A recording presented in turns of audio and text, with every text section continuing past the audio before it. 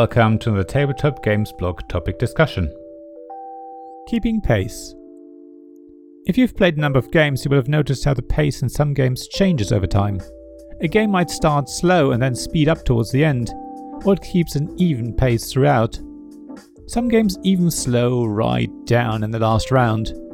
In this article, I want to look at this more closely and see what affects the pace of a game. I think a good example to start with are tableau and deck building games like Wingspan or Mystic Vale, link in the description to my reviews below. In these games you start with a small number of options, but as your tableau increases, or your deck gets better and thinner, you have more and more choices and usually more actions.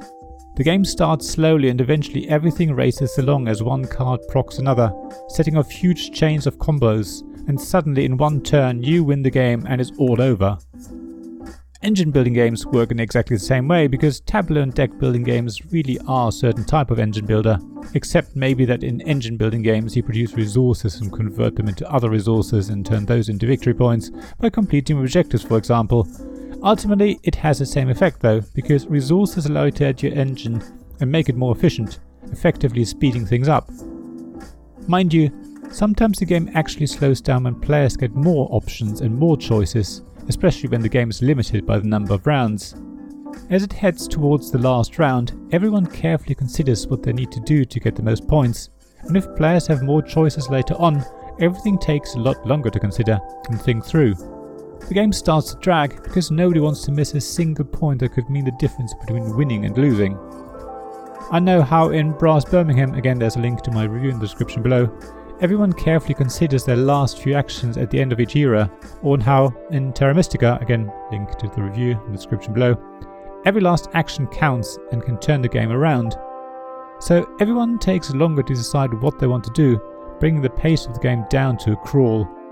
I think that's often frustrating for everyone around the table and leads to discussions about analysis paralysis or introducing a chess clock.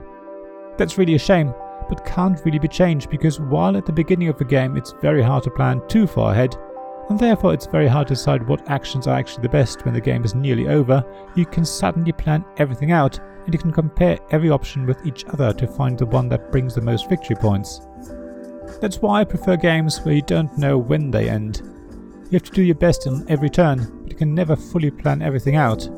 In Scythe, for example, again link in the description to my review, where the game ends immediately when someone places their last star, nobody knows if they get another turn, and even though you do get a feeling for when the game is going to end, the game only slows down a little near the end. Sure, as it becomes clear that someone will end the game shortly, everyone will have to decide whether to do something on this turn or if they get another turn and do something else now, and those decisions will take longer to make. However, Scythe is different in that your first few turns are much faster, because your engine isn't running yet, but then the game seems to level out at a slower pace and only slow marginally near the end, which is quite an interesting behaviour actually. There are also games where the pace doesn't seem to change at all, or very very slightly. That's often the case in games where every turn is basically the same. You don't get more choices and you don't even have to make your last turn count. To me, Chai is an example of this type of game. See the link in the description to my review. You basically do the same sort of thing throughout the game. You don't build an engine or tableau, you don't get more abilities or powers. Every turn you just have to decide between the same three choices. Get flavours from the market, get items from the pantry, or reserve a customer order and use a special ability. What you do depends on what you need at the time, and to some degree what other players are doing.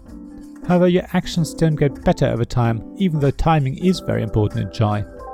It sounds like the game is really boring because it's the same throughout, but there are other things like the market mechanism that make Chai interesting and exciting. The steady pace makes for a peaceful and calm game. You're still happy when you win, but because the pace doesn't change you don't feel quite as competitive as you otherwise would. I think that's why games with an even pace throughout are great for when you just want to have a calm evening with your partner or friends, while games where the pace increases and or decreases as you play create a more stimulating experience.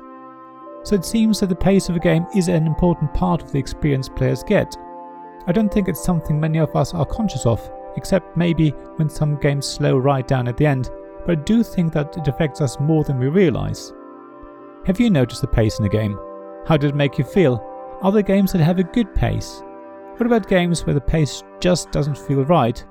Please share thoughts and experiences in the comments at my blog at tabletopgamesblog.com. I'd love to hear what you think. Thank you for listening to this Tabletop Games Blog topic discussion podcast. Please check the description below for links mentioned in this episode, as well as to the written version of this article on the blog. If you enjoyed this episode, please subscribe, give us some stars or leave a review. Please also tell your friends about me, and if you want to offer financial support, check out my Patreon and Ko-fi pages, links to which you'll find in the blog at tabletopgamesblog.com. So thank you again for listening, and I hope to see you again soon. This podcast was made possible by the generous help of my Patreon supporters: Royal Patron Sean Newman, Castle Guard David Miller, Dice Masters Alex Bardi, Paul Grogan, Robin Kay and James Naylor, and Shining Lights Sarah Reed, Tim Vernick and We're Not Wizards.